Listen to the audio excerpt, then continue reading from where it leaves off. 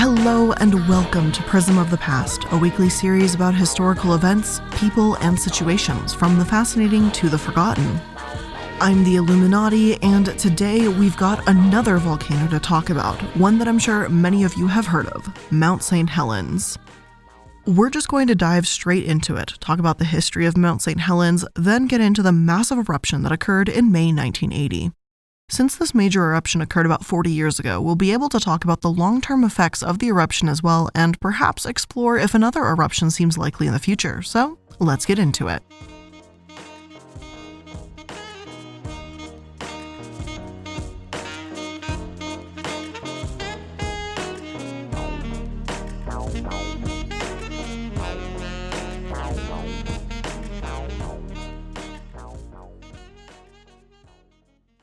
Mount St. Helens, located in Washington state, is primarily an explosive dacite volcano with a complex magma system. A dacite volcano simply means that the rock has a unique structure. It's typically composed of 62 to 69% silica and typically lighter in color. St. Helens is also a stratovolcano, which, as we know from our very first episode of Weird Wild World, rest in peace, it's an explosive volcano with steep-sided, symmetrical cones built up by the accumulation of debris from previous eruptions.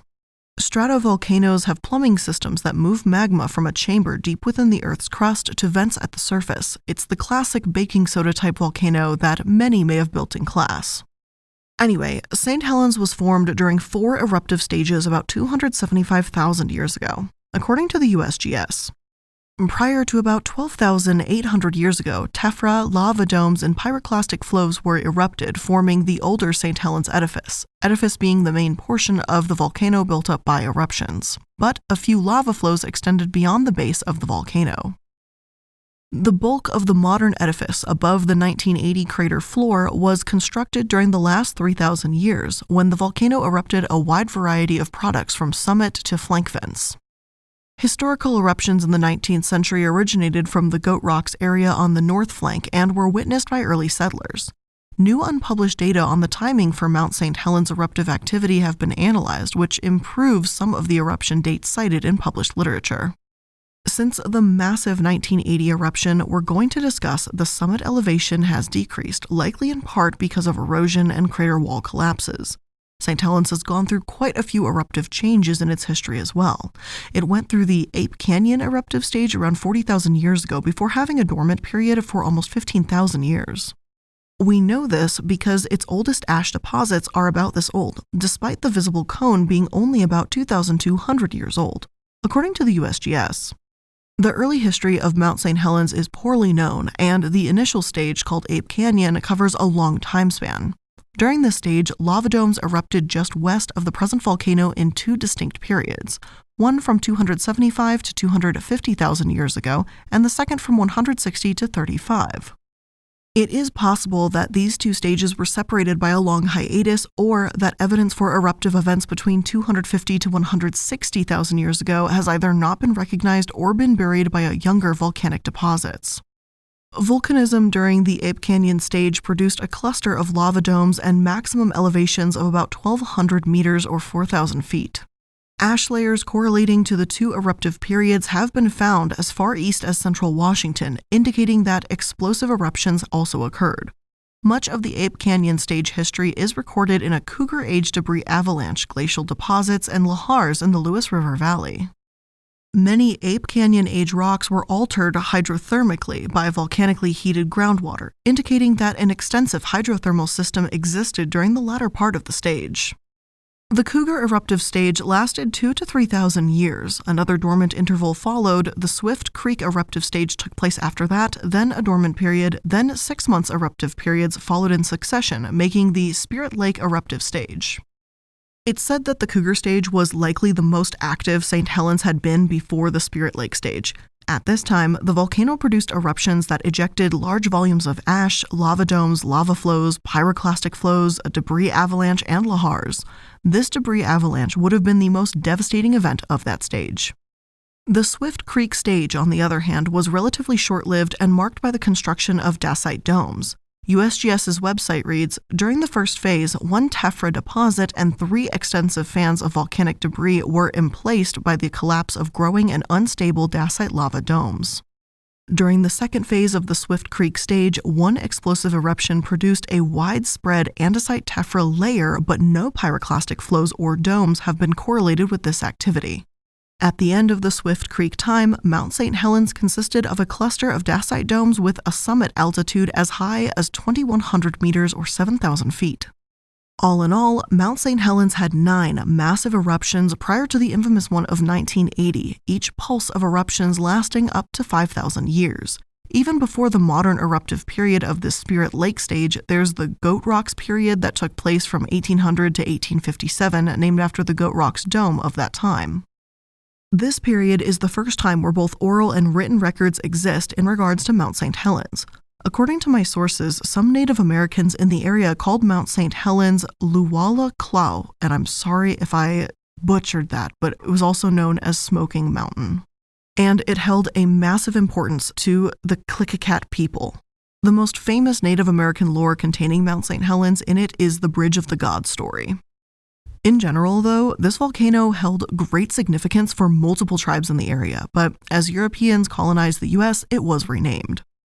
In 1792, Captain George Vancouver of the British Royal Navy named the volcano Mount St. Helens to honor one of his fellow countrymen that held the title Baron St. Helens as an ambassador to Spain. Around this time, local Native Americans as well as early settlers in the then sparsely populated region began witnessing violent outbursts from the volcano. It's said that in 1805, Lewis and Clark described Mount St. Helens as perhaps the greatest pinnacle in America, though they didn't describe any sort of eruption or activity. There was a 26-year time frame between 1831 to 1857 where it was intermittently active, and minor steam explosions may have taken place in 1898, 1903, and 1921. Still, the mountain gave almost no evidence of being a risk after 1897. The story of Mount St. Helens is woven from geologic evidence gathered during studies that began with Lieutenant Charles Wilkes' U.S. exploring expedition in 1841. Many geologists have studied Mount St. Helens, but the work of Dwight R. Candle, Donald L. Molino, Clifford P. Hobson, and their associates, who began their studies in the late 1950s, has particularly advanced knowledge of Mount St. Helens. Their systematic studies of the volcanic deposits, laboratory investigations of rock and ash samples, and radiocarbon dating of plant remains buried in or underneath the ash layers and other volcanic products enabled them to reconstruct a remarkably complete record of the prehistoric eruptive behavior of Mount St. Helens. Generally speaking, no one was really all that prepared for the eruption that was about to take place. There were signs of activity in the 1800s, yeah, but after that, the volcano just kind of seemed to quiet down, not giving anyone any cause for alarm.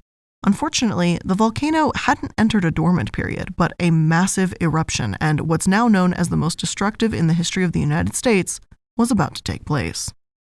On March 16, 1980, the first signs of activity at St. Helens began after a small series of earthquakes.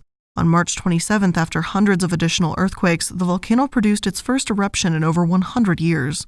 Earthquakes can trigger volcanic eruptions if they're already poised to erupt, like shaking a soda bottle. There has to be enough eruptible magma within the volcanic system and significant pressure within the magma storage region. An earthquake won't simply activate a dormant volcano, but St. Helens had been lying in a state of unrest for some time, and the earthquakes in 1980 were the perfect storm. Steam explosions blasted a crater through the volcano's summit ice cap, and the southeast sector of Washington state was covered in dark ash. According to the USGS, within a week, the crater had grown to about 400 meters in diameter, and 2 giant crack systems crossed the entire summit area. Eruptions occurred on average from about 1 per hour in March to about 1 per day by April 22nd, when the first period of activity ceased. Small eruptions resumed on May 7th and continued to May 17th. By that time, more than 10,000 earthquakes had shaken the volcano, and the north flank had grown outwards about 140 meters or 450 feet to form a prominent bulge. From the start of the eruption, the bulge grew outward, nearly horizontally, at consistent rates of about 2 meters or 6.5 feet per day. Such dramatic deformation of a volcano was strong evidence that molten rock, magma, had risen high into the volcano. In fact, beneath the superficial bulge was a cryptodome that had intruded into the volcano's edifice, but had yet to erupt on the surface. I know you might be thinking, 10,000 earthquakes, how is that possible? But a lot of these were probably incredibly small and not necessarily enough to even feel. For example, in 2018, Alaska had over 50,000 earthquakes in that year alone. Many of these are small and hardly noticeable. However, it was a magnitude 5.1 earthquake on May 18, 1980 that proved too much for Mount St. Helens. The volcano's northern bulge and summit slid away as a huge landslide, the largest debris avalanche on Earth in recorded history. The total avalanche volume being equivalent to 1 million Olympic swimming pools, by the way. Angle and slope distance measurements indicate it may have been growing at a rate of up to 5 feet per day, and by May 17th, part of the volcano's north side had been pushed upwards and outwards over 450 feet. NASA's Earth Observatory site writes, the height of Mount St. Helens was reduced from about 2,950 meters, 9,677 feet, to about 2,550 meters, or 8,364 feet, as a result of the explosive eruption the morning of May 18th.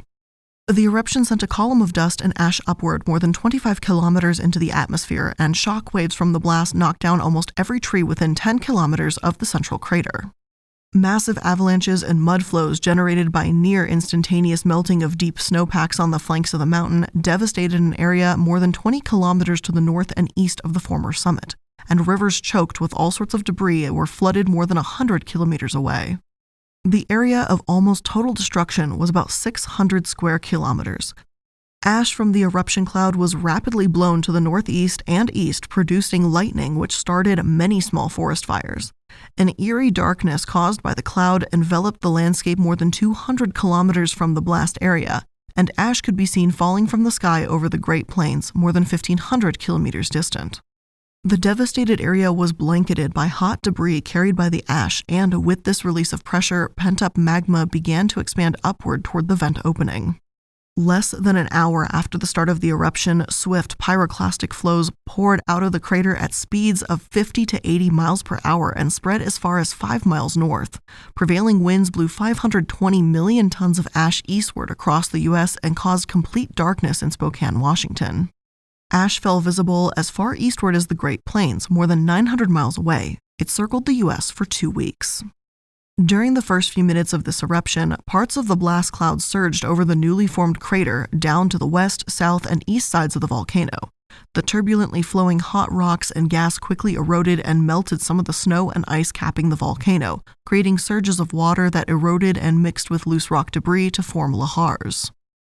Several lahars poured down the volcano into river valleys, ripping trees from their roots and destroying roads and bridges. The largest and most destructive lahar occurred in the North Fork Total and was formed by water, originally groundwater and melting blocks of glacier ice, escaping from inside the huge landslide deposit throughout most of the day. This powerful slurry eroded material from both the landslide deposit and channel of the North Fork Total River. Increased in size as it traveled downstream, the lahar destroyed bridges and homes, eventually flowing into the Cowlitz River. It reached maximum size at about midnight in the Cowlitz River, about 80 kilometers downstream from the volcano. The immediate effects were, of course, devastating. 57 people died, thousands of animals were killed, and hundreds of homes and miles of railway and highways were destroyed. Autopsies indicate that most of Mount St. Helens deaths were from asphyxiation from inhaling hot volcanic ash, though there were some thermal and other injuries as well. Ash clogged sewage systems, damaged cars and buildings, and temporarily shut down air traffic. The International Trade Commission estimated damages to timber, civil works, and agriculture to be over just $1 billion. $950 million in emergency funds was approved to help with the recovery efforts. One source writes, wildlife in the Mount St. Helens area also suffered heavily. The Washington State Department of Game estimated that nearly 7,000 big game animals, deer, elk, and bear, perished in the area most affected by the eruption, as well as all birds and almost all small mammals. However, many small animals, chiefly burrowing rodents, frogs, salamanders, and crawfish, managed to survive because they were below groundwater or water surface when the disaster struck. The Washington Department of Fisheries estimated that 12 million Chinook and coho salmon fingerlings were killed when hatcheries were destroyed. These might have developed into about 360,000 adult salmon. Another estimated 40,000 young salmon were lost when they were forced to swim through the turbine blades of hydroelectric generators because the levels of the reservoirs along the Lewis River south of Mount St. Helens were kept low to accommodate possible mudflows and flooding. Many agricultural crops downwind of the volcano were destroyed, though many more survived. In the long term, the ash may have actually provided some beneficial chemical nutrients to the soils of eastern Washington, so at least the agriculture sector can survive. The forest, streams, and fields will absolutely be able to recover, and while the tourism industry was dealt a crippling blow in the immediate aftermath, in the long term, Mount St. Helens has now become a tourist attraction itself. As for long-term effects, the largest and most notable one has simply been that volcano monitoring has changed for the better. Before 1980, there were sharp divisions among volcano hazard studies, monitoring, and basic volcanology research. The explosion forced scientists to work together. According to my source, since the eruption of Mount St. Helens, volcano monitoring has evolved from placing a few scientific instruments on a volcano's flanks to a broader integrated network of monitoring devices that measure earthquakes, deformation in volcanic gases, and can detect eruptions or changes on the Earth's surface from space. The evolution of tools like photogrammetry, geographic information systems, and light detection and ranging enable scientists to make precise measurements and illustrations of changes to Earth's surface, including inflation and deflation at volcanoes. Technological revolutions include telemetry, broadband seismometer technology, and low-power instrumentation capable of collecting and transmitting real-time data remotely with increased precision, efficiency, portability, and value, and with reduced risk to scientists. The Mount St. Helens eruption also gave credibility to U.S. volcanologists who were subsequently invited to participate in the response to volcanic crises in other countries. Scientists at the U.S. Geological Survey Cascades Volcano Observatory, for example, developed a mobile observatory to help respond to quickly developing volcanic situations. This rapid deployment capability led to the formation of the Volcano Disaster Assistance Program, which is co-funded by the U.S. Agency for International Development and the USGS. VDAP scientists have traveled to volcanoes worldwide to share their experience at Mount St. Helens and to learn from other volcanic events. Since 1986, VDAP has responded to more than 24 major volcanic crises in 12 countries.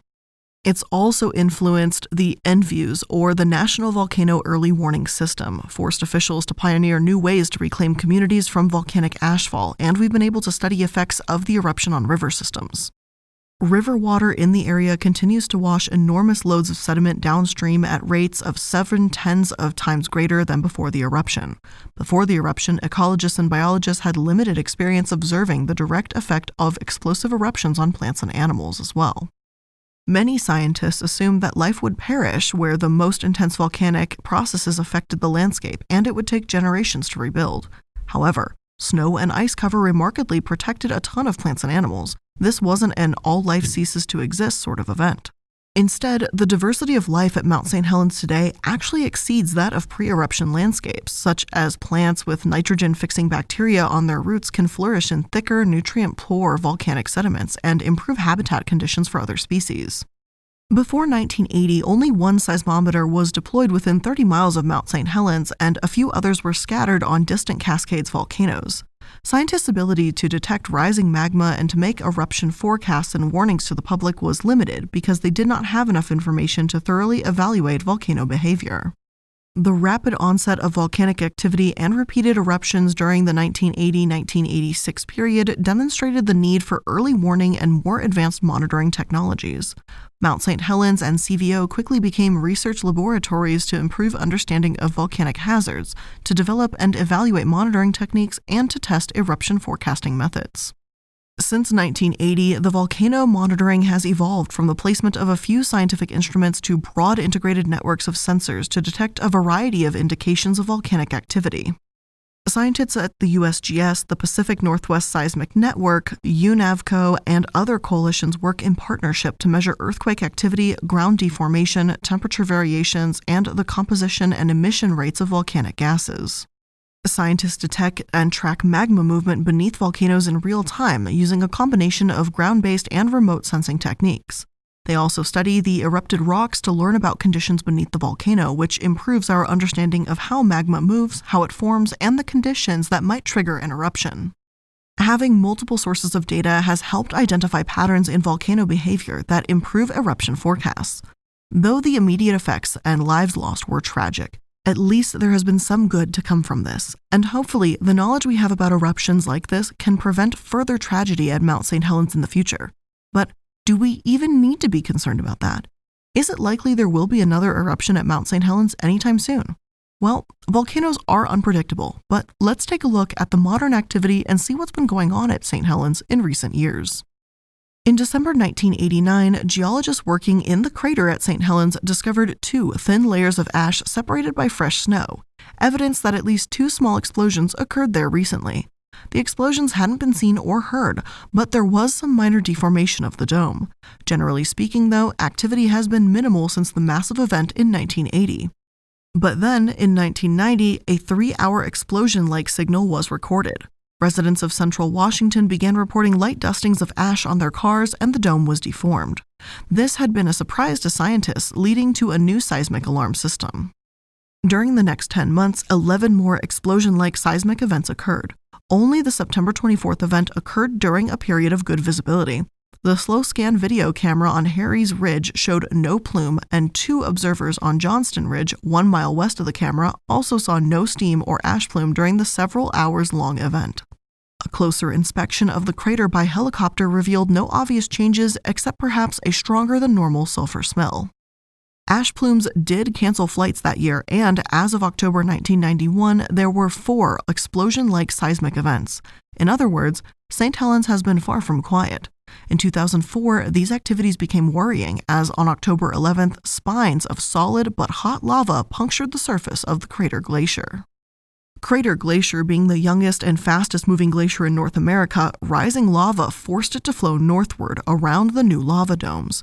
It grows at such a massive rate inside the crater that it poses threats to the valley below.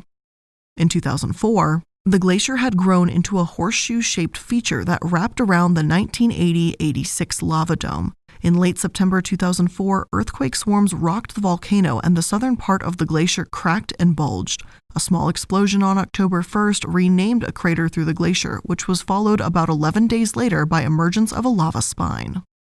The lava spine grew and ran down the south crater wall in mid-November 2004 and split the glacier into 2 arms. Continued growth of the lava dome compressed the 2 glacier arms against the east and west crater walls. As a result, the 2 glacier arms doubled in thickness, and the rate of flow sped up to an average of 20 to 60 centimeters per day, or 1 to 2 feet per day. By late October, a larger, whale-back-shaped extrusion of solid lava called a spine had emerged from the crater floor. During the 3+ years of the eruption, a series of hot, solid, smooth-sided lava spines rose from the vent, bulldozed their way across the crater floor, and piled to form a new dome 460 meters or 1,500 feet high. In 2005, the tip of a lava spine called the whaleback broke off, causing a rock fall that sent ash and dust into the air. This time period of eruptions have been notable because there were only 2 explosive events between 2004 to 2008. Both occurred in 2005 when ash was ejected from the volcano. Even so, it's renewed volcanic activity, and if there's one thing I've learned, it's do not underestimate a volcano. As the USGS reports, the first of only 2 significant explosions occurred on January 16, 2005, at the start of a winter storm. There were no recognizable precursors. Monitoring instruments located in the crater were destroyed, and a few others stopped for hours or seconds-long intervals, probably as a result of ash in the air and on instruments blocking radio signals. Ejected ballistic blocks landed hundreds of meters away, and ash fell on the volcano's flanks. The second explosion occurred under good viewing conditions late on the afternoon of March 8, 2005. Again, there were no recognizable precursors, but there was a very subtle increase in seismicity in the few hours before the event. A dense ash cloud rose from the crater, and ballistic impact craters were observed in the snow on the north flank of the old dome.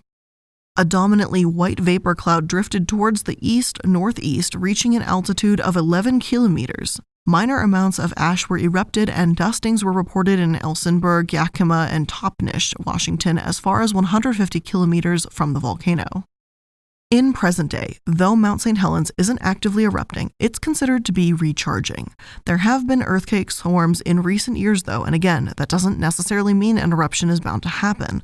These swarms are small ones, so it's unlikely that they'll trigger anything unless a larger earthquake happens in the area. Its last eruption was in 2008, so for now, all that's really left to do is wait and watch. I doubt Mount St. Helens will remain quiet for long, but at the very least, I'm hopeful that we'll be properly prepared for when it does, perhaps one day, act out again.